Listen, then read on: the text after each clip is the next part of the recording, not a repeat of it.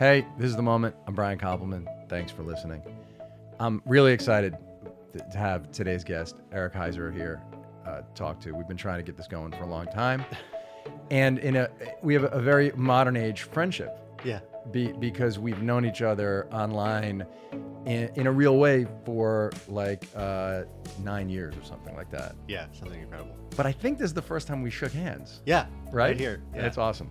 Great. Well, thanks for coming in. Great to have you. Are you in for Comic-Con? I am, yeah. Yeah, I've been doing some comic books for Valiant, and so they had me out there to whore them out. Well, you are a real, this show, when I started it, this podcast, I was so interested in the line, I called it The Moment because I'm interested in these inflection points, these moments, high, low moments in people's lives, how they press on after either a great success or in a huge low period. Oh, yeah. And your journey over the last few years encompasses all of it, I think, in a really fascinating way, man. And but first, can I just say, can you just like fix your Wikipedia right now, because it still says best known. You know what I mean? It still says best known for Nightmare on Elm Street remake, and then like 3 lines later, and was nominated for the Oscar for Arrival.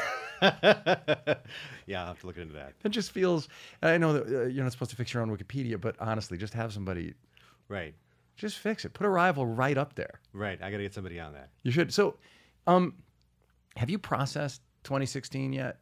Really? And what happened to you, and how you got shot out the other side of the whole thing? I'm still, there's a part of me that believes that I could wake up and, like a Groundhog Year style, it's back in like September of last year, and none of it's really happened yet. And in some ways I kind of wish for that.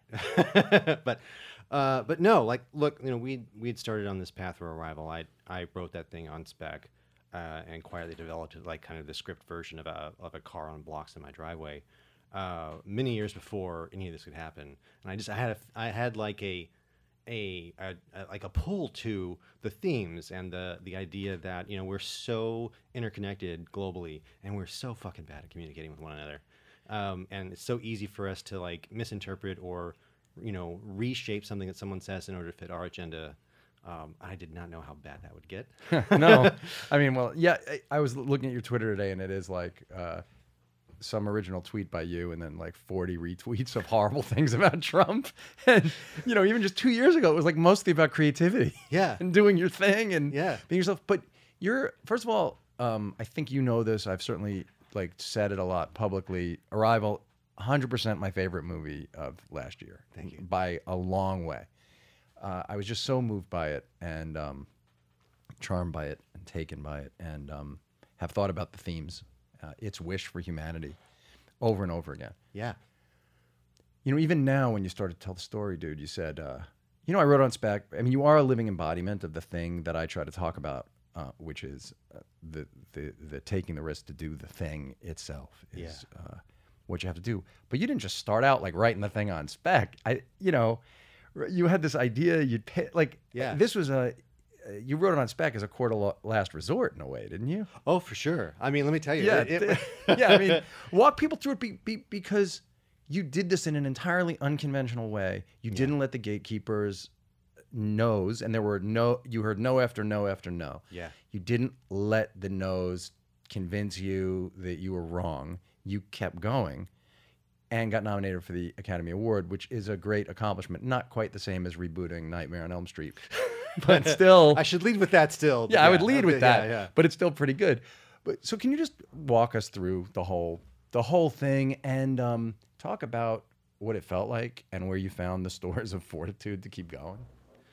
Man, sure. Treat it like a commencement speech. I'm gonna have to have my therapist on speed dial after this, though, because man, there's some rough parts. I'll stand in for that for now. So, I mean, I'd gotten a produce credit, and honestly, once you're a name on a poster, there is a level of confidence in the town and the business that it far exceeds someone who doesn't have that. Even if it's something like Elm Street, which maybe 5% of what I wrote wound up on screen. So, I mean, the mere fact that you were a credited writer on a produced film you felt changed It changed the game a little bit, yeah. And it led to a couple of other jobs that sort of put me in one basket. But I know I grew up loving a variety of films. I was never monogamous to one genre. And even my favorite writers of that era, like Bill Lancaster, who wrote the Thing for Carpenter, also wrote Bad News Bears. And so we were all over the place, and I loved that. And I love that too, because it's like one of your favorite movies, and then one of my favorite movies. No, like seriously, exactly. right? Yeah. So I was really dying to do something else. And when you do the bottled water tour out there, of course, all the producers have that question in their pocket of, is there any other piece of material out there we get the rights to and you can do? And I would say time and again, yes, Ted Chiang, Story of Your Life. Oh my God, I love this. I love this author, but particularly this piece. What do you think the first year was where you said the story of your life? What the first year of that? The first year you said, this is a story. This is the thing that I want to do. 2006. Okay. 2006, you first said to some producer, yeah, acquire the rights to this short story. Yes. Because I think there's a movie in it. Yeah. And what happened? Well, they would lean in, they're like, oh, I haven't heard of this. Tell me more about it. And I would roll in. Well, it's a non-franchise sci-fi with a female lead about linguistic relativity. That's probably as far as I got, and they were like, hard pass. It was a combination of all the horrible things that a producer would hear. And it took me a while to understand that it would be a long journey for me to find just a producer who would open up the book and read the story. Really, you couldn't get somebody to read it? No, or I get somebody who would go halfway in and stop at a point. Ted does some pretty cool intellectual things, like he even puts a graph in that story to show you what Fermat's principle of least time is about, which was engaging to me, but for a producer, he's like, what the hell? Is this a TED Talk? Is that what he's trying to sell me? Yeah. And so it didn't go anywhere. It's funny because half the TED audience would walk out when they saw that graph too. At this point, if you think about it. Honestly, it's changed. Yeah, that even has changed. Not even a TED Talk. It's not even a TED Talk anymore. There's nothing touchy-feely about Fermat's. There isn't. But so you would say this, and people would stop, and they would look at you with the blank look. Completely. I knew I lost them. And you got to make movies. You were one of the go-to names in the horror genre. Yeah. You could direct movies. You could write movies. You were a producer. You were absolutely top of the list. One of the guys at the top of the list for that genre. I wasn't yet a producer, but I was trying to make that way there. Yeah, absolutely. Oh, and then there was a moment after I made Hours, which you directed. Which I directed. I got in the room with different people, with people that was outside of like the horror genre, that started to think of me as someone who could do something else other than that.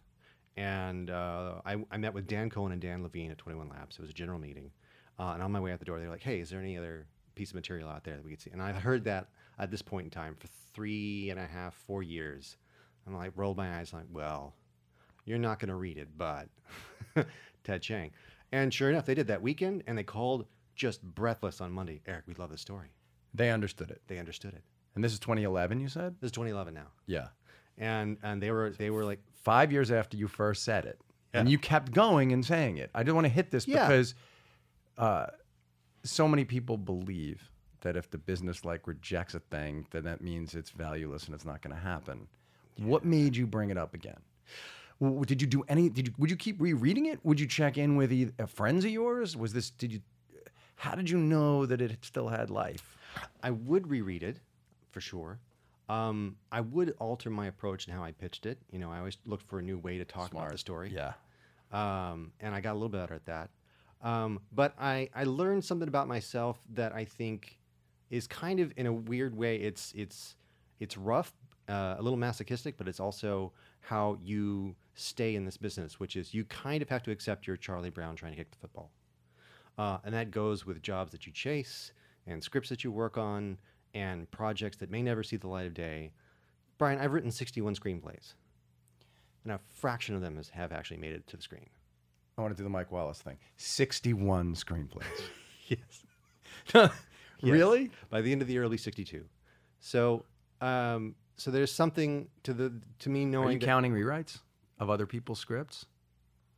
Well, if it's a page one, yes. So a page one rewrite's included in that, yeah. But not if you come in for 3 weeks and do a polish or something. No, I'm not. You're saying you've really written 61 scripts over the however many years. It does include pilots. Sure.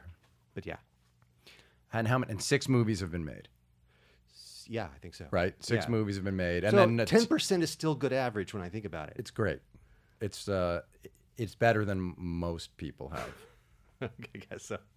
And that's I'm again at around 40%, but that's still no, that's still really great. All right, but you've been nominated. rounders. But you've been nominated for the Oscar, and I'm just a schmuck in front of a microphone. So you win. But so you wrote 61 things, and yeah. And so like with that, I guess came my understanding that if I love a thing, I've got to accept that I can still love it regardless. awesome. And that's what got me back in the room to talk about Story of Your Life over and over again. There's such it's a go-to metaphor, but it fits so well about how finding the right people in this business is just the same as dating, where you can go through date after date, and some of them are nightmares, and you wonder like, I'm gonna be old and single forever. I'm just gonna be the cat guy. But then you find the right people, and you realize, okay, they love the same things about this process. For a producer, they take their job title as a verb versus others that don't. and Meaning they were going to actively help you get the thing made. They want to make exactly. They want to make things. And what you just said is really crucial too. I think for anyone in any artistic endeavor, when you enlist people, not just getting them to say yes, but getting them to say yes for the right reasons. Exactly. Crucial that they see the same thing. Right. The tone and the spirit of the thing. Right. Is able to marry yours. Absolutely. And there may be some differences in approach and style, but if the agenda is let's make a movie and let's make this movie, you're great. If the agenda is let's get this star so that I can hook him up to something else, then you're in trouble. But again, it's hard to know that ahead of time. But you had a conversation with these guys, and at this time, you'd made the hours.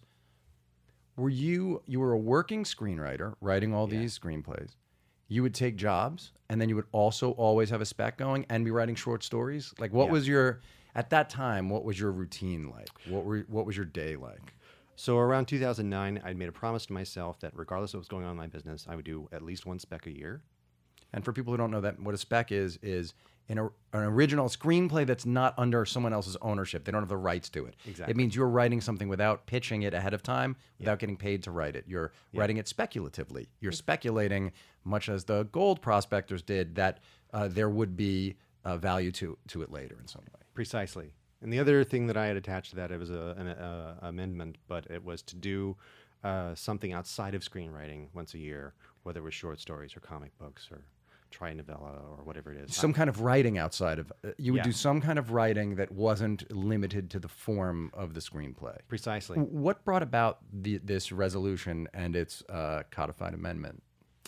What brought it about was I realized I was at a plateau in my craft, and I wasn't really stretching new muscles. And so there was I worked at a consulting firm back in Houston for a while, and some of the buzzwords in the language kind of stuck with me. And one of the things that stuck with me was sharpening the saw. And if you're not sharpening the saw, then it means you're not really getting better as a writer or in whatever craft you're doing. And so I started doing this as a way to try and push myself to improve. That's great. And some of them were failures and some of them were experiments, but it still helped. You were still writing. You were still, no matter what, writing for yourself basically every day in some way. Right. Yeah. And that's just like exercising. It just felt better. I want to just get granular a little bit on this as we move forward in the narrative, which is, how did you did you have a practice in place to check in with yourself then, so that you were able to know this? Like, were you journaling or were you talking to people? Like, most people just kind of put one foot in front of the other and they wake up and then they go to sleep. And like, do you remember how you sort of thought to yourself, okay, I have to change? Was it therapy? Like, what was the thing? Honestly, it sort of came about at the same time as I realized I needed to refine my relationship with my reps. Right. And I understood that I could solve one problem with the other, to quote Hamilton. Yeah. And I decided that if I'm going to go in and have a good heart-to-heart with my reps, then what I need to do is build out sort of a reporting structure. And so it started with this. It started with a meeting where I sat down and I said, here's where I'd like to be in 3 years. Here are the list of things that I'd like to have done at that point, like footholds in various studios, relationships with certain people. And here's what I promise to do to get there. That's great. And that's huge. And every month, you're going to get an email from me that lists out my progress on all these things. You're going to get weird stuff like short stories or poems or maybe a play at some point in time, and you'll get a spec script once a year. If you don't get any of these things after the end of a year, you absolutely can fire me as a client. You're off the hook then. You're off the hook. You can come in and have a come to Jesus moment and say, Eric, you're not sticking to any of this. We're going to let you go. And if after that year, I can come back to you and say, you haven't done anything to help me, I have proper authority to let you go. And you came up with this 3-year horizon so that you didn't task them with something where they could just blow it off forever, but you also didn't say, change my life tomorrow. Correct. Really smart. And we get to check in like at the year or the 6-month mark of like, all right, are we still aiming for this 3-year goal, or has a new opportunity arisen for us to kind of go another way? But I don't know that. But you had this realization even after you'd had a couple movies made by then, right? Yeah. And you had this realization like, I don't want to just be doing this. Correct. I need to do this other thing. Yeah. And you were willing to still take those jobs to support yourself? Oh yeah, I had to pay the rent. Yeah. So you were taking those. And back then when you would, because I know the quality of stuff you're being offered now is totally different. I want to talk about that, but right. Sure. I mean, clearly, but.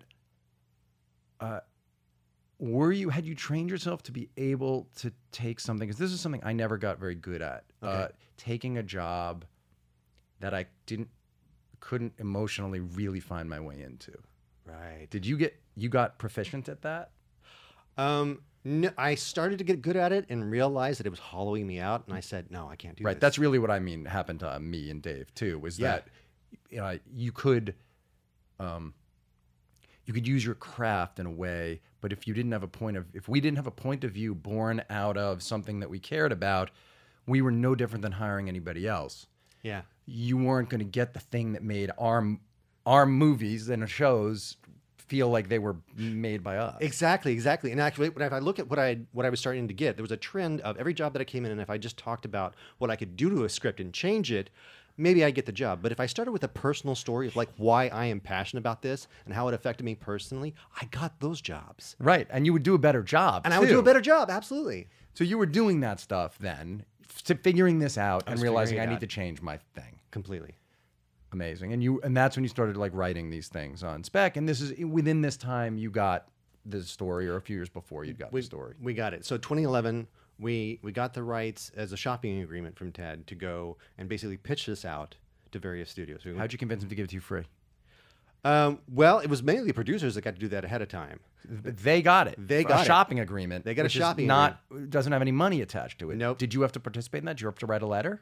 No, not at this point in time. Okay. But it was like maybe a 90-day. We had a short fuse on it. Short window, even though you'd already known that Yeah. you hadn't been able to sell the thing before. Well, I hadn't even been able to get a producer involved. But now the take producer's studios, involved. They're like, okay, work on a pitch, and we're going to go out.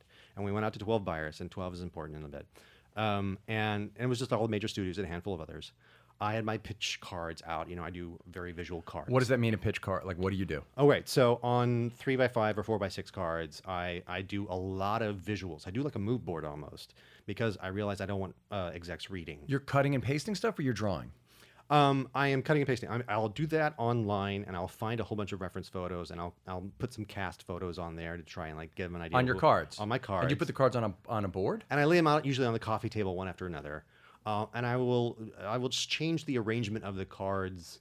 My presentation layout differs depending on what type of project I'm doing. Like I did a pitch for a pilot where the lead character practices tarot as a way of looking at situations differently. And so I did a Celtic cross spread as I laid out the pilot pitch. Brilliant. Yeah, great. And so for Arrival, what I did was I just laid out a circle so that the last card matched the first one, and you're right back in the same place. And so we went out to all the buyers, and they were like, wow, this is phenomenal. This is really deep and intriguing and hard pass. Everyone passed. In the room? Did you get passes in the room? We get passes in the room. And we got 2 who said they'd think about it. And then later on, they were like, no, it's a pass. Wait, 10 out of 12 passed in the room? 10 out of 12 passed in the room. That's my favorite Hollywood stories. These are my favorite Hollywood stories. I love it. It gets better. I want more and more. Oh, I love it. right. So 10. So you pitch the thing. Yeah. First, just to recap. Yeah.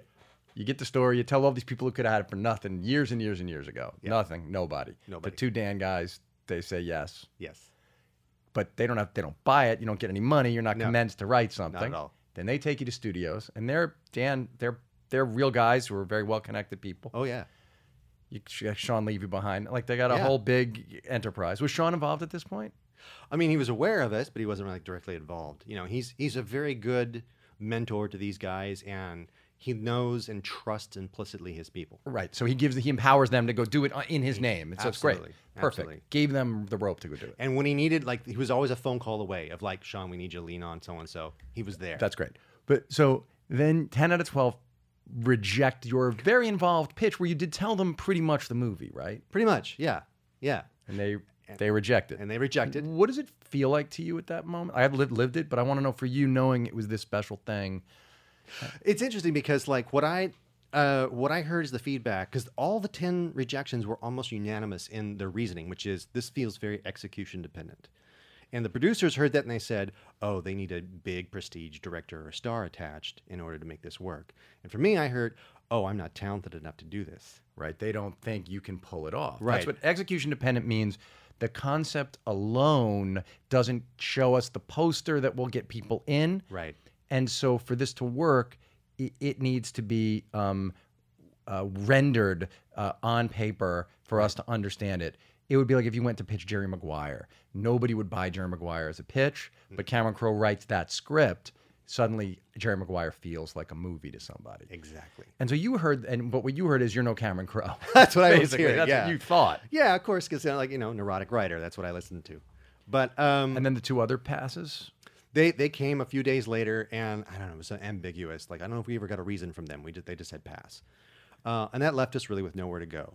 The next day, I got up, and I was still haunted by it. I was like, because, look, when you do, and you know this, Brian, when you do all that heavy lifting, when you figured out and mapped out the story, you're like, the script part is actually the easier part of this at this point. Like, we've broken the back of the story. We know how it works, and we know that it does work. You knew. I your knew. heart. I I'm knew saying in my you heart. knew it. Yes, I could see it. I could see frames of this film when I closed my eyes, and so I called up the Dans and said, "I can't let this go.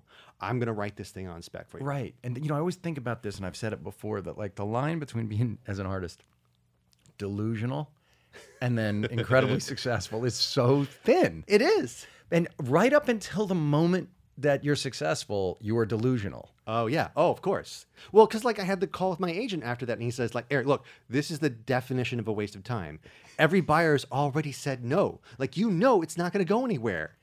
They said that to you. Yeah. So the experts. These are experts. Yes. People at the top of the business, top of their field. They know what they're doing. Getting paid to offer you this counsel. Yeah. Did you fire all these fuckers? Not quite, but like I understood where they were coming from. You're a kinder man than I. So they said it is a waste of time, but you called them and you said, listen, I have to write this thing. I have to write it. And honestly, I'm not going to be turning down other paying gigs, so it's not like they're going to like missing out on a commission. I'm still going to do this on the side because I have to pay rent, but I'm not saying no to this.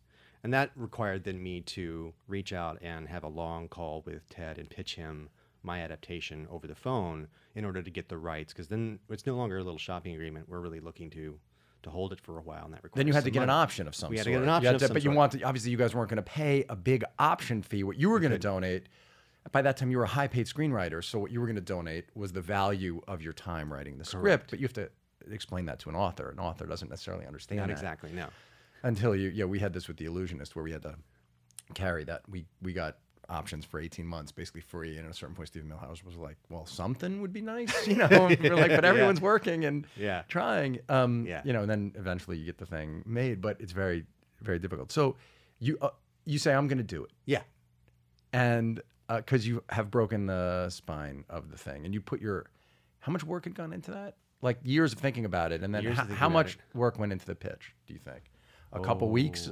No, that was a 2-month process for me to get that thing down and to crack certain elements, because I had to finally divorce myself from some of the elements of the short story and create some new stuff in order to make it work. Right. I just want to like live in this for a second. 2 months. Yeah. Of you living inside the world of Arrival. Yeah. Knowing the odds were slim. Sure. But like really deciding to throw yourself into it. I gave a talk last week for Adobe in Pebble Beach, and which was great, fascinating. And one of the things we were talking about is that a lot of the time, because some of these people I was talking to like pitch for business, and I was saying it's funny. You'd think when you phone it in is when it doesn't matter, but in fact, when it doesn't matter, you can prepare because there's nothing at stake for yourself. When you're tempted to not really put in all the work is when it does matter, because it'll be so heartbreaking. Yeah. if you don't get it. Yeah. And I'm sure for you, you had to know Oh yeah. I'm risking, like, because it's a tremendous emotional risk, right? Oh, it is. For sure. Again, Charlie Brown football. I mean, there was a moment when I had to write the words nonlinear orthography and dialogue, and I thought, oh, God, no one is ever going to make this movie. Like, what Right. am I doing? Right. But so you make these cards, you do the thing, you get rejected, you tell the Dans and your agents you want to write it, and then Yeah. someone says, well, look, we'll pay a little bit to Ted, but Yeah. For him to lock this thing up, Right. you're going to have to talk to him. Right. And so what was that call like? Nervous as hell. Like, I was the most nerve-wracking pitch I've had in my career, and I've had a lot. I've had one where a studio exec got out from his chair, went to his little exec bathroom, left the door open, said, I got to piss, but keep pitching. No, Lyndon Johnson, you? It's half a Lyndon, I guess. Half a Lyndon, It's yeah. half a Lyndon. He did that? He did that. So like I've been there, and that was pretty damn humiliating. But like, there was a nerve-wracking bit of like, it's me telling Ted over the phone. So Ted, this is a great car. I'm going to take this car from you. I'm going to borrow your keys. It's going to come back with a bunch of aftermarket modifications. You're just going to have to be okay with that. But he understood that you loved it for the right reasons, and you're a scientist, right? Or you knew enough about that stuff. I knew enough about it. Yeah. I mean, Hadn't you worked at where? I worked at Space Industries in Clear Lake. I was doing. Interesting, you mentioned Adobe. I had taught myself a bunch of Adobe software back when there really wasn't like a college curriculum for it yet, and that's how I got my foot in the door there and just sort of designed and laid out stuff for But it. so you were able to talk to Ted both as a writer and somebody who understood science. So he Right. wasn't talking to somebody like me who's like likes that shit but doesn't know. You actually can. You could. He knew you weren't like bullshitting around, basically. Right. No, he knew I was serious. He knew that I was passionate about it, and I gave him a little history of like how long I've been trying to get people interested in it, and he's like, all right. And so he said yes. He said yes. Thank God. And it was a year before I had finally gotten a script that I was excited about. It was a lot of development. It was a lot of internal drafts, me trying to like really finesse it, because once you get the main beats of the story out with this kind of thing, you've got to find the right balance between personal moments and sort of like, like the scientific exploration of the interviews. And were you bouncing it off of your producers as you were spending that year, or Oh, yeah. were you writing it in a vacuum? No, I would get in the room with the producers after every draft and go, okay, here's where I'm at. Here's what I'm having trouble with. And they are great guys. They're really good developers. And they weren't treating it like a fool's errand. They were actually focused and giving you. Yeah. They were in there with you. They were all in. That's awesome. Yeah, they were great, and they were filled with great notes as well. Like the very first draft of it, I remember I had like a 2.5-page series of scenelets of Louise and Ian teaching very basic vocabulary to the heptapods, and it was the most boring 2.5 pages ever. Like, it was so bad. They're like, Eric, we've not read anything quite as stale as this. Why in the world are you doing this? And I said, well, because. And then I went to the whiteboard there in their room, and I basically wrote the question, what is your purpose on Earth? It's like, you have to get them in here, look at all the things you got to do. And they just stared at me and go, that's the scene. Oh, that's awesome. That's the scene, Eric. And that's how it goes in. And of course, Right. Amy does a much better job of convincing Colonel Wepper than I did. But Right, but that's what you did that, and they recognized it. Yes. That's really great producing. I mean, that's It amazing producing, and great that you were open and not defensive in the process because you felt you had these dudes on your side. I did. I really did. So you spend a year. Can I ask, just break down your day? Because people are always like, I don't have time. Right? You hear that online when people ask you like, it's amazing, isn't it? You'll do like you'll let people ask you questions about the process, and then they'll say, yeah, but what if I don't have time? And you go, no, because I wrote 3 things the same, and they'll go, what Yeah. So how'd you find the time? How did you organize your days at that time? Well, whatever it is that was going to pay the bills came first. Meaning you'd wake up and work on that? I would work on that first, yeah. And I would get that out of the way. Otherwise, guilt would creep in. Because someone was paying you. 'Cause So you someone was wanted paying to actually like serve them because they were paying you. Absolutely. I had respect for that. And very rarely, if I got to a place where I was so totally blocked on that, and On which? on whatever it is that I was supposed to be working on to get the bills paid, I would occasionally play hooky and go back over to Arrival and tinker with that for a while and remind myself that I can write other stuff. Sure, but you would work on Arrival every day I would. for an hour or 2 hours? Yeah, for probably about an hour or two. And so in the morning until you were done, kind of fried. And then you found that you had energy, kind of like renewed energy, even if you were gassed on the other thing. Yeah, You felt more alive I would. doing this. Yeah, I would find a way to recharge my batteries. It's interesting how like we all do stuff that helps us kind of recenter and get a second wind. And it doesn't always have to be doing the same thing. You know, like in this case, for me, Arrival was kind of doing the same thing as other writing work, but it recharged my batteries a little bit. Before that, it would be sometimes just overdosing on some films or a really good TV, because, oh my God, you know. Yeah. Hashtag billions. Nice. And no, but you would watch. You're saying you sometimes what you use is like some sensory input thing. Yeah. Sometimes maybe exercise, or I don't know if you meditate. Yeah. Do you meditate? Yeah, absolutely. Yeah. What kind do you do? I do lucid or transcendental meditation. Yeah, me too. Yeah. Right. David Lynch. Yeah, me too. That's why I did it. Catching the Big Fish is what got me to do it. So you were doing it. You wrote the thing. So now it's a year later. You guys haven't pitched it again. Are you talking to your agents about it, or like once you got the rights, you're not? Not really. No, we're not talking about it with the agents. We're just very quietly doing it off the side, and I kind of like that about that. I've found that I'm more excited about doing stuff without telling my reps, and then just dropping it like Beyonce. And are you getting? Yeah, I understand that. And you look. It's very similar. Sitting here with you, I have the same feelings I would if I were sitting here with her. And just visually, and and yeah, no, for sure. And but when that's happening. Tony Gilroy talks about the greatest feeling of being a screenwriter when you know you have this secret. You have a secret and you're walking around and you know you have this special secret that nobody else has, which is the thing. Did it feel like that to you? A little bit. And what really got me excited was midway through that year, that process, the Dans had a meeting with Denis Villeneuve. And they'd asked him, what are you interested in doing? Because we want to work with you. And he said, well, I would like to do some science fiction. And so they just dropped the story and said, you should read this. Oh, they gave him the short story. They gave him the short story. And he did. And he just fell in love with it. And that second meeting, that follow-up call was like, I deeply love this story, but I don't know how it's a movie. And they were like, we got a guy on it. It's all right, you know? And that gave us some hope. That gave us some extra fuel of like, because he's a green light director. So he's a green light director. So you knew that there was a possibility out there. There was. And so you finished, then finally you finish it. Finally finish it, and we go back out to our buyers. We're like, we got a spec script now. We're excited about it. Back to the 12 buyers. We've executed. We've the executed. Execution thing, we've now executed. We've actually done it. Here we are. And I felt good about it. And I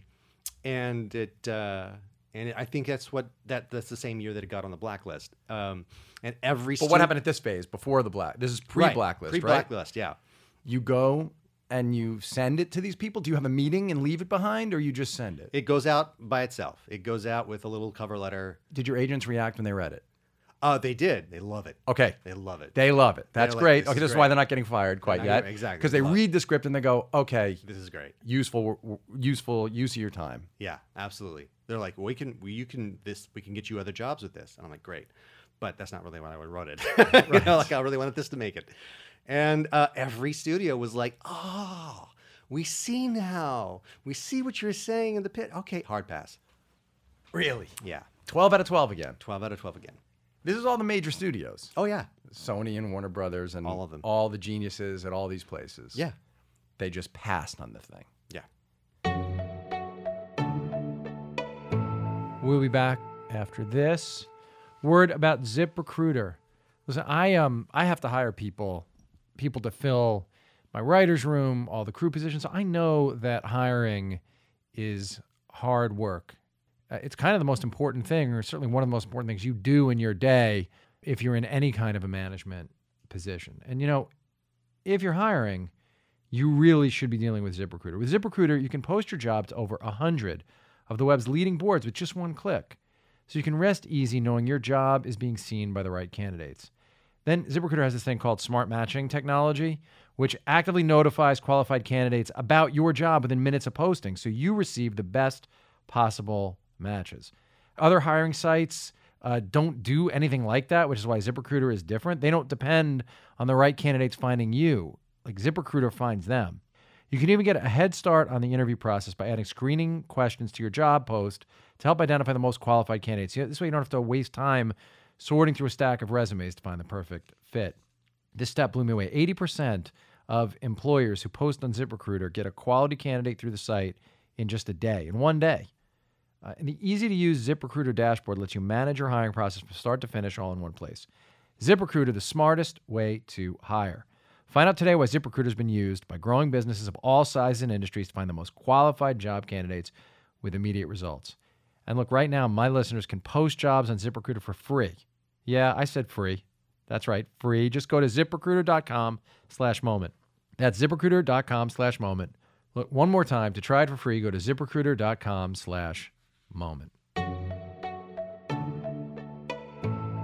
All right. And do you get all those passes within 2 weeks? Oh, within a week, actually. Within a week, you've cleared the decks within a Yes. week. But what happens next is fascinating. Wait, can I just ask you the emotion of that moment? Had you shown it to your wife and to your friends? Yeah. And was everyone like, you've done it?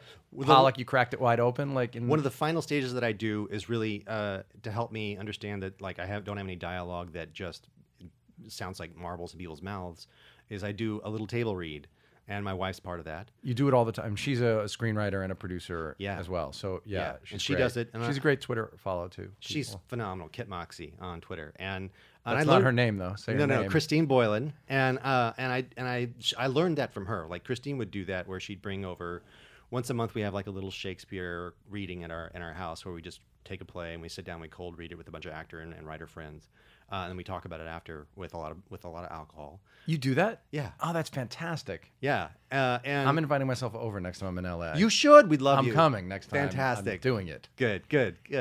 And so she would also do that whenever she had something, and I just kind of copied her. And we did this with Arrival. And we brought over friends, some of which like she had done TV episodes with, and some friends I knew. And we went through all of that, and You read it out loud. We read it out loud. Where in the process is this? Right before you send it to the network, to the studios? It's right before we send it to the studios. It's that last pass to make sure that it works, and get the feedback. Were people moved in the room?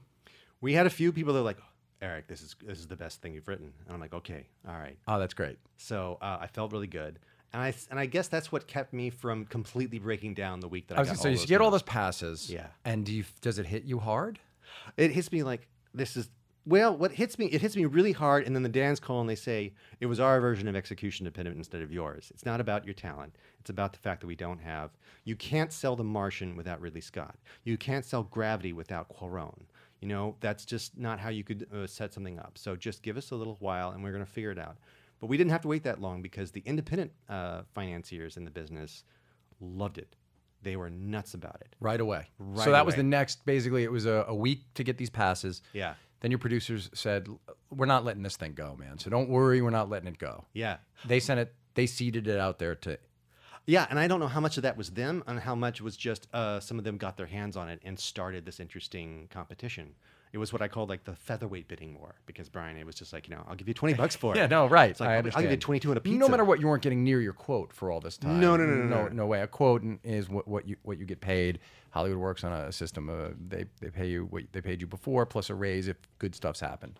Essentially, and you build up your quote over time. But it's become increasingly hard to get your quote, except like right the year after you were nominated for an Oscar. But it's very hard generally to get that. And on this, you weren't getting close to it.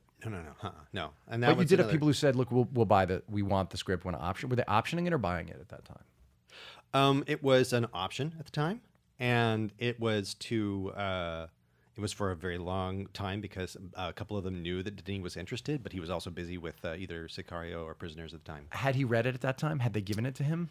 We finally got it to him. He was done with production, and he has windows where he reads and where he doesn't, and so we had to wait even longer after the independents came on board. But he did, and loved it, and that was a separate sort of courtship between. Oh no, he and I got to hear about. I've heard a little of that on Ben Acker's podcast, but I need to ask you more about it because I'm fascinated by the way you, like a screenwriter, much like Harvey Milk, is constantly trying to enlist people in their vision. Yeah. And so you did this slowly with all these people, and I think the Yeah. final piece of that was you enlisting Denis in your vision, and we should talk about it. But when he first read it, had you met yet, or you hadn't met before he I read? had not met before he read.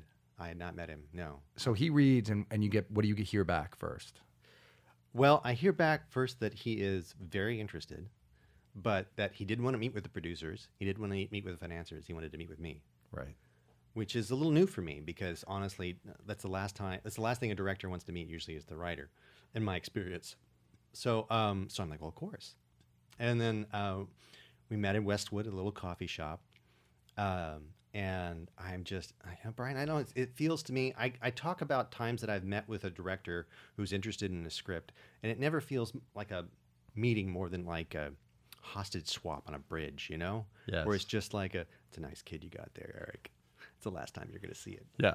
Maybe I'll remember your name at the premiere. That kind of thing. And Denis he was fascinated by the script, and we wound up talking for about 2 hours about politics and science fiction and religion and like a bunch of stuff. We really hit a lot of big things, and it was a deep philosophical. It was like a good podcast, really.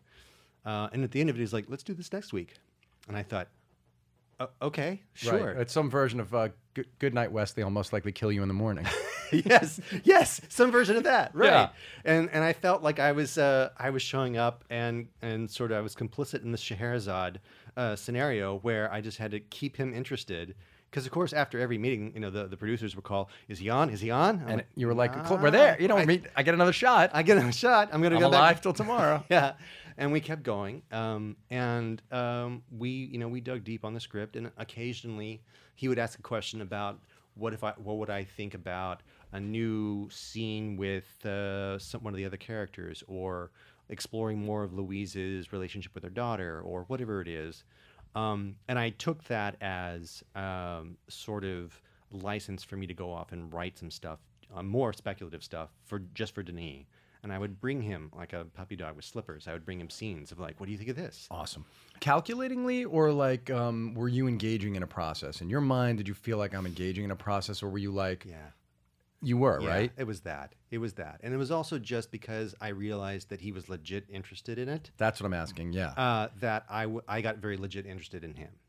Awesome. And were you taking the emotional ride the whole time, or had you been so beaten in that you would like distance yourself from the ride? You know, at a certain point in Shawshank, Tim Robbins is just beyond being able to think that there's any hope. You know, once the warden kills the guy, everything changes. And where were you on the continuum emotionally, or did you stay emotionally alive to the whole journey?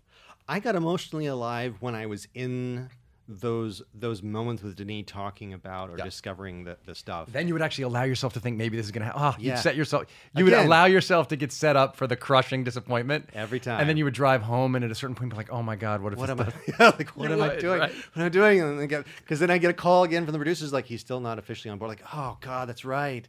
And then finally I understood it. It was just such a great moment too, because I'd gotten the heads up from the producers just moments before I got the call from Denis, like, "He's on board, he's signed on, he's official, this is great." And then he calls me and he's like, "Eric, it's official now. We are married." Oh, that's awesome. And I understood what it was. I understood that was an entire sort of seduction process to make sure that he could stand a long-term relationship with me, basically. Yeah, if he wanted to be around you. Yeah. Wanted you to be part of making it. He wasn't going to steal the thing from you. He was going to go do it with you. Yeah. And need to know that he could deal with you. And to rely on me for writing, because he's the type who just has, and there are other directors out there that do this, of where they have the writer do all the writing. Like, anytime there was a talking head on a TV in the background of a scene, I had to write dialogue for him for that. I mean, that's the way it's supposed to go. It is. It's gone. I will say most of Dave and my career, it's gone that way. That's God bless mostly you. been it, the way it's gone. Other than a couple of times, mostly that's been the thing. You're a much better curator of filmmakers than I have been. I think that's true, by the way. Well, yeah, because John Dahl made the first movie with us, and he's actually showing up tomorrow to direct 2 episodes this season of our show, and he directed the first season. And he just similarly was like, no, you're here, you're going to do this. So I'm going to give you a lot of notes. We're going to do this process together, and you're going to be here and make the movie with me. Yeah. Which was a huge gift, an incredible gift. It's so good. And so he says he's in. Mm-hmm. And does the thing become real then? Is that when? You know, it's weird how the moment that it could become real, our minds just end up pushing the goal line. Yeah, so what happened? Further. What was the next goal line then? The next goal line cast? Cast, yeah. It was like Amy. And, we've been through a process where on other movies, usually your number one choice doesn't make it. And I had a particular horror story memory in my head of when I asked Denis who he wanted, and he was like, Amy.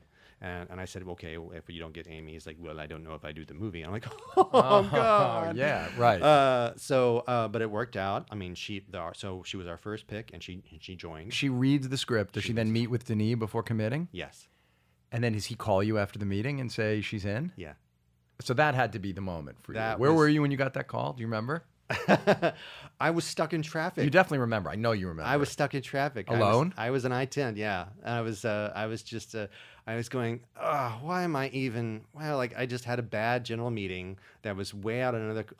a bad meeting with like a studio or a producer with a producer about some other thing, and it was shitty for real. And it was a shitty meeting, and I'm like, oh, am I gonna do this for the rest of my life? And then I get the call, and he's like, Amy loves this project. She loves it so very much. We're going to make a beautiful film. Oh, I'm like, oh God, yes. 10 years. Yeah. That's 10 years later, That's 10 right? years later. From the first time you pitched it to somebody. Yeah. Now, are you, in that moment, and I'll admit this about myself, I would immediately flash on every person who passed. that would be a part of my journey on this thing. Or did you just breathe it out and you didn't think about them again? I will say this. In the movie, a certain number of spacecraft show up at various parts of the world. 12. Yeah. 12 spacecraft. Right. One for each buyer that rejected it. So in your mind, each one was one of these studios. Yeah. That's really great. That was my own little nod. That was your nod to those people. Yeah. And so he says we're making the movie. Yeah. You then call your people. Everyone's excited. Do you know in that moment my life's different? Because you'd already had 6 things made. Or 5. Right. I guess this was the 6th. Right. Even though you said you had a shitty general meeting, whatever, I mean, you and I both know, the moment you've had 3 things made, you're basically going to be able to do this thing for a while, probably in some way, not maybe at exactly the level you want. But I would think that in much the same way for me, when Soderbergh said we're making Ocean's 13, I knew that something had shifted in a huge way for me, that it was very different than the other things. Yeah. The moment I knew that movie was greenlit, I was like, oh, that just changes something forever in some way. Right. Did you have the sense that things were different? I did. Okay, I good. did, because this is a genre that no one else has ever seen work of mine make. I'd written probably another of my 61 scripts. Another dozen of those were sci-fi scripts that never went anywhere. Well, and you're a great short story writer, and you'd written sci-fi short stories. I've done sci-fi short stories. Are they still available online? Those yeah, stories? Derek's at site, Popcorn Fiction. Popcorn Fiction has a handful of them. Eric's you are a fucking great short story writer. And if you think short stories are only literary, your stories are literary, but they're page turners also, or screen turners, or whatever. Whatever they're no pages. They're clickers. You click right through them. But you'd written in this world, but you're saying nobody understood that this was a real thing. You hadn't made anything. Correct. No one understood it was important to me. And this is a way for me to say, like, look, this is something I would love to do more of. So that got me excited as well. And then did you have a start date right away? The start date was questionable because, again, it gets into people's availability, and it gets into financing, and he was in post on Sicario for a while, so we were kind of locked up with that for a while. And there's no more worrisome time for a writer or producer than a director who says, just wait, I'll come back to you as soon as I'm done. Because how many times the directors, finally 6 months later, they're like, I'm kind of bored with this now. It just happens so often. But Dean didn't. He stuck in there, and so did Amy. And then we went off. How long? So how far after that phone call did you start? It was after 6 months. So it was a good long wait. And then you were there do you remember what it felt like the first day so do you show up for any of prep?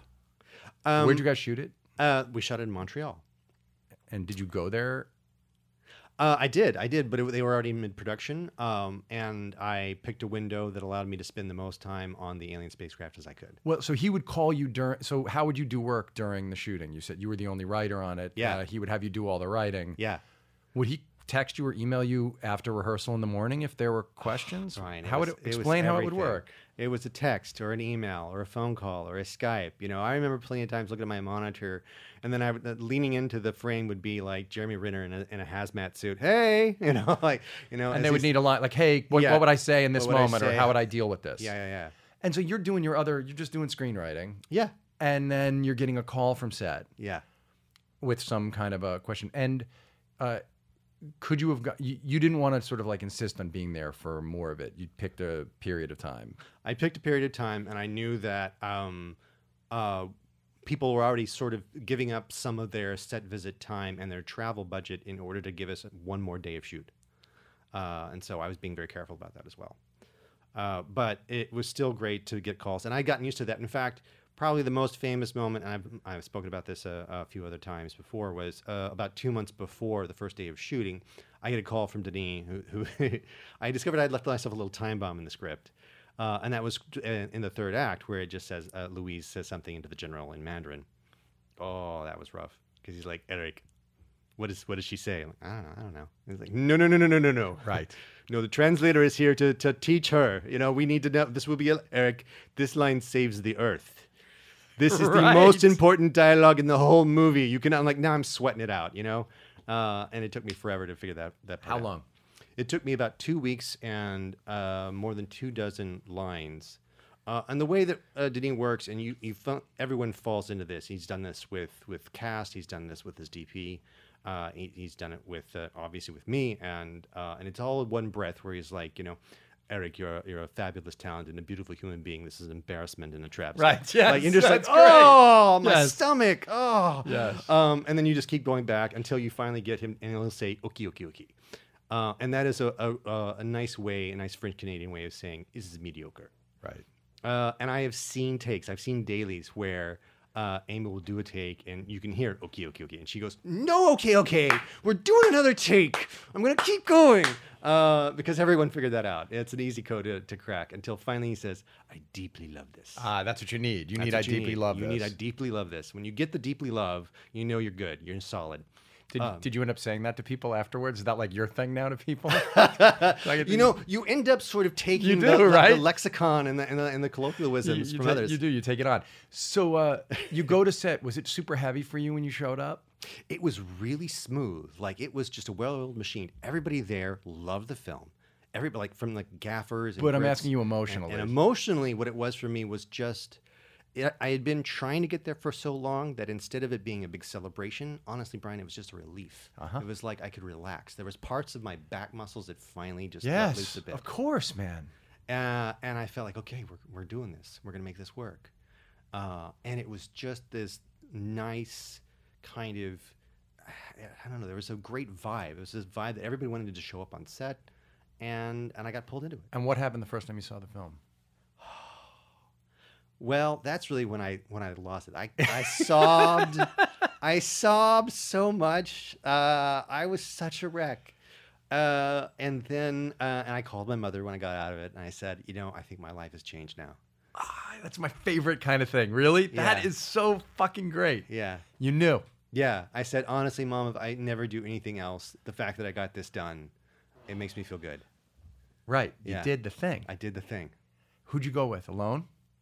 Did you see it alone? Yes, actually, I did. It was Wait, because Denis couldn't make it, so it was How'd me. they show it to It was you? me in a Paramount screening with Amy's agent and with some public relations people. Had you been in the editing room at all? Had he ever asked you in? Or I had seen an online early cut. yeah, but that without was- the effects. And without the everything. effects, Right, yeah, without yeah. any of it, with a lot of other stuff.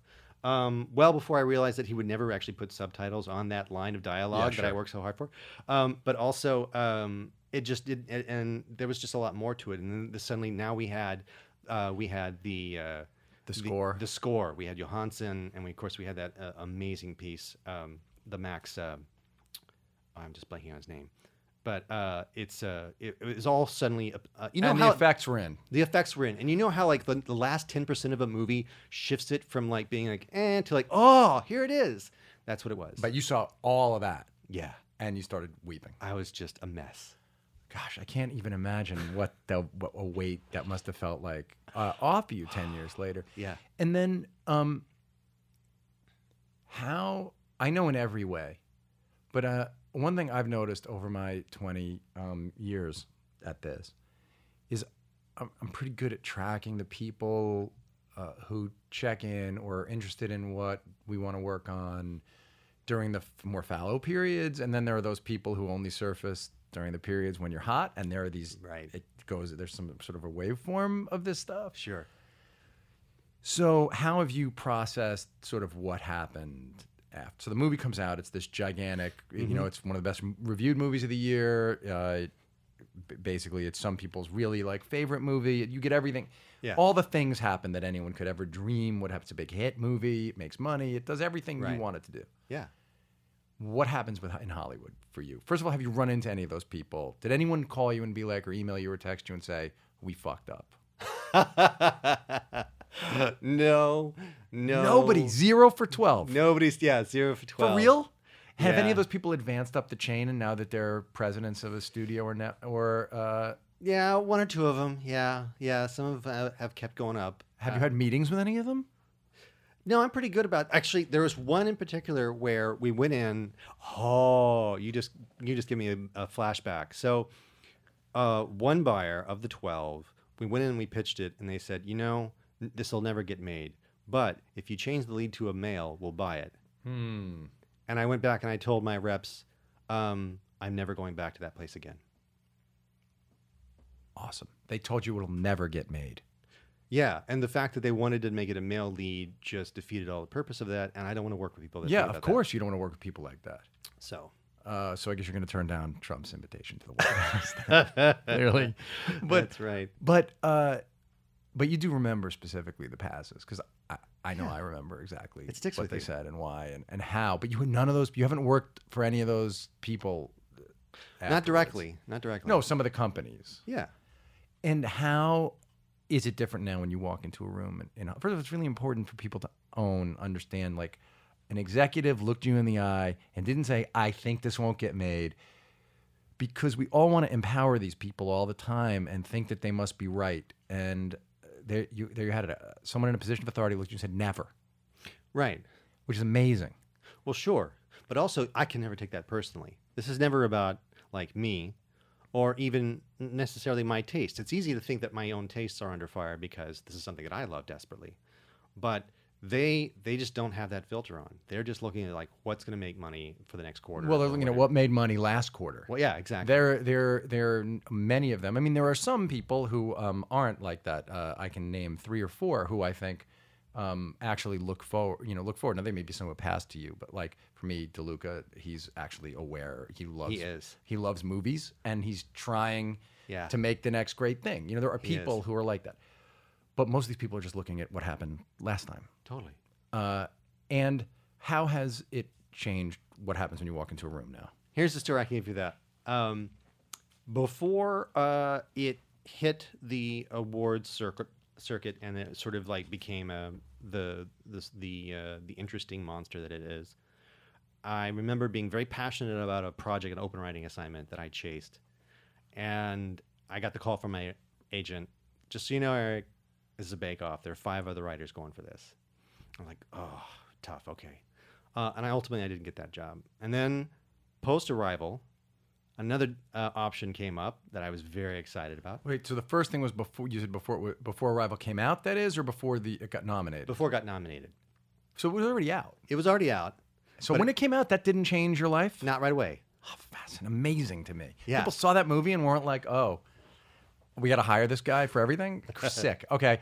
But then you get nominated for the Academy Award. Right. You win a bunch of awards and you get nominated for the Academy Award. Yeah, exactly. So post-Oscars, post-award season, so that means earlier this year, I remember very, very distinctly in March, I went hard at this project, and I drove out of that meeting thinking, all right, and then, because I'm a rival Eric now. That's what I am. Like, people know this. And my agent called and says, just so you know, it's a bake-off with 5 other Oscar-nominated writers. No, is that true? So I was basically, I just went to hard mode is what I did. Like, Right. I just... That's really funny. it's game of death. Like, I'm now in the room with Kareem I mean, Abdul-Jabbar. that is a funny, good story. But I refuse to think it hasn't changed things at all. The rooms you can get in, The rooms and I can if get you have in. an original idea, Yeah. the way that people are going to listen or who you get to see, right? Don't you get to sit down with like the head of production now? Well, And if not, I have to have a conversation with you about what you have to say to your reps. more than that, it's about filmmakers that I've been looking to work good. with, and it's something that, like, you guys said something that has stuck with me for a long time that I've been trying to like adapt into my own MO, which is that you chase after directors that you want to work with, and you find something to do together. And I don't know when in your career level that was, but the idea that you find the relationship that you want first and you cultivate that and let the project come from that, I think that's phenomenal. And it's something that helps me up my batting average so I'm not 10%. That makes total sense. No, what happened to us, which I maybe once on the podcast I mentioned this, but no, what happens was the John Dahl thing. They were going to put a different filmmaker on Rounders. We were just the writers, not producers. It was our first movie. We had no credits. We had nothing. We thought this director was the wrong guy. We'd all met with him. We didn't like him. We knew that Harvey at the time, Miramax, would make a movie with John Dahl. They wanted to make something else with him. And we told an agent to get us in the room with the guy and to get him the script. And they were like, but the studio didn't offer him this movie and the producers don't know. And we said, we don't care. We think he'll like this material. We're out here. We're going to stay in LA until you get us in a room with him. So they sent him the script. He said he liked it. And then we got a meeting with him. And he said, the things directors say that's not exactly true. I'd shoot this as is. And then, which is never exactly true, though he kept very close to his word on that and kept his word to us completely. And then we called the producers and said, we got John Dahl. We know Miramax would make this with John. Let's just all go and say this is who's going to do it. And then we all went and took him off another movie, basically, that they were going to do. All right. That was just a kind of a naive refusal to be put in a system. And ever since that happened, we just decided that writers cede too much power to other people. Yep. And you don't have to. True. The business tells you have to. Yeah. You refused. You just were like, well, I'm doing this thing. Yeah. Because I believe in it. Right. And so how are you organizing your life now? Are you taking different kinds of jobs? Are you writing originals? I know you're making a television show for AMC, right? Mm-hmm. And is that full time now? Have you made the pilot? Not yet. No, I'm in early stages on that. I'm in the script. In fact, I'll be doing that on the flight home. Right. But it's another Ted Chiang story, so I have to be careful with it. Yeah. Don't fuck it up. I can't fuck it up, right? No. There's gonna be a sophomore slump, and I don't want that. No, don't. Yeah. But so how are you figuring out what you want to work on now? Well, again, it comes down to what am I really passionate about, and I don't look at does it fit with something I've made before. It doesn't have to be another sci-fi or a horror film. It could be something completely different. As long as I have that fire in my belly to go and write it, and I get excited when I talk about it, then that's where I go. And that's also why I think I found a more joy in comic books this year, which is where I kind of focused this new medium. Tell us about some of the comic books you're working on. I did a 4-issue miniseries that the 4th issue just dropped late last month called Secret Weapons. And what I liked about that was I looked at a process by which the main characters, the superheroes in the Valiant universe, get their powers. And I asked them, if this comes from this process, what happens to the ones that are sort of rejected? What you have an island of misfit toys somewhere, and I want to talk about those. Oh, great! I want to do the bad news bears of this world, and that's where Secret Weapons came from. And how'd you find the artist? Again, I had an amazing editor by the name of Warren Simons, and Warren's been in this for a very long time, and he is that perfect matchmaker of I know just who. Oh, great! And he did. He got me Raul Allen and Patricia Martin, this married couple that kind of symbiotically just share in the duties of layout and inking and coloring and all of that. So. And they fell in love with the characters the way I had, and we just made this great little 4-issue thing that's now the highest selling independent miniseries. So, oh, that's fantastic, man! So you did that, yeah. And now, what are you throwing your energy into? What's the next project? Well, that got me another comic book I'm going to do next year, which is kind of a big event thing that I'm going to have to, I'm going to swing at that. And then the other thing that I fell in love with that is completely out of my wheelhouse normally, but it's an anime film that I saw. And I just cried through the last third of it, called Your Name. And I had such an emotional connection to it. And I didn't realize that the Japanese rights holders were selling the rights. When I found out about that, I had that kind of weird panic attack of, oh, God, don't screw this up. Wait a minute, I could help. If someone's going to screw it up, it could be me. It's kind of like... So you got in there? So I got in there, and I swung at it. And didn't know if it would be, because they saw everybody in town, as they should. They need to be the belle of the ball because it's an amazing. But you got the job. But I ended up getting the job for that. Well, that's how your life's different. Yeah. You saw the anime movie that everybody's talking about. Yeah. And they hired you for it. And they hired me for the. Did you go in super prepared to the pitch? I don't know how prepared I would say I was. I would say that I was full of passion and enthusiasm. And I said stuff that I know me from like 5 years ago would have gotten kicked out of the room early on. To start with the bitch saying there are no white people in this, Right. that kind of thing. You said that the movie I envisioned. The movie we're I not envisioned. gonna. We're not going to. These leads. I'm not going to pitch. I'm you not any- changing this. I'm Yeah. keeping it as is. Yeah, this is not with no. I love her as an actress, but this is not a Scarlett Johansson movie. Yes. This is not other. This is we're not doing this. That there's a different way to approach. Right, this. and you were now able to. They were able to listen to you. That may be it. Maybe the fact that like post arrival, they're like, well, maybe he's got a point. Right, and so you're writing that now. Yeah. Oh, that's fantastic, man. I can't wait to see it. Well, I wanted to do all sorts of biographical stuff, but we're out of time. And I do think that this story is one that is, your story is so inspiring and resonant and is a case study of what committed passion.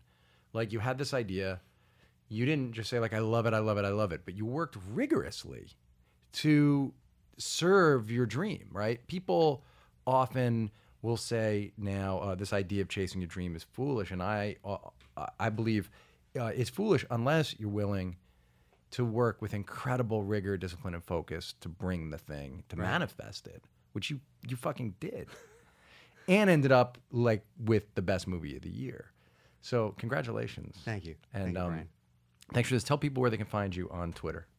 I am at Heisserer, and I just do that as phonetically as possible. So it's HIGHZURRER. He's a great Twitter follow, and will occasionally answer questions about screenwriting. A lot of people giving very bad screenwriting advice about writing, and even people who work in the business who give really lame sort of responses, but you give good ones. Thank you. You're telling the truth as you see it, As I and see it. you're not a crazy person. Some people are telling the truth that they're crazy, so that's a problem too. It is. Well, we can talk about that later. Hey, you can find me at Brian Koppelman at Twitter. You can email me, themomentbk@gmail.com. Don't send me movie ideas. Don't send me sci-fi movie ideas now that I'm going to pass on to Eric. I'm not. I'm going to flush them. But if you have anything else you want to say about the show, feel free. And thanks for listening. See you next time.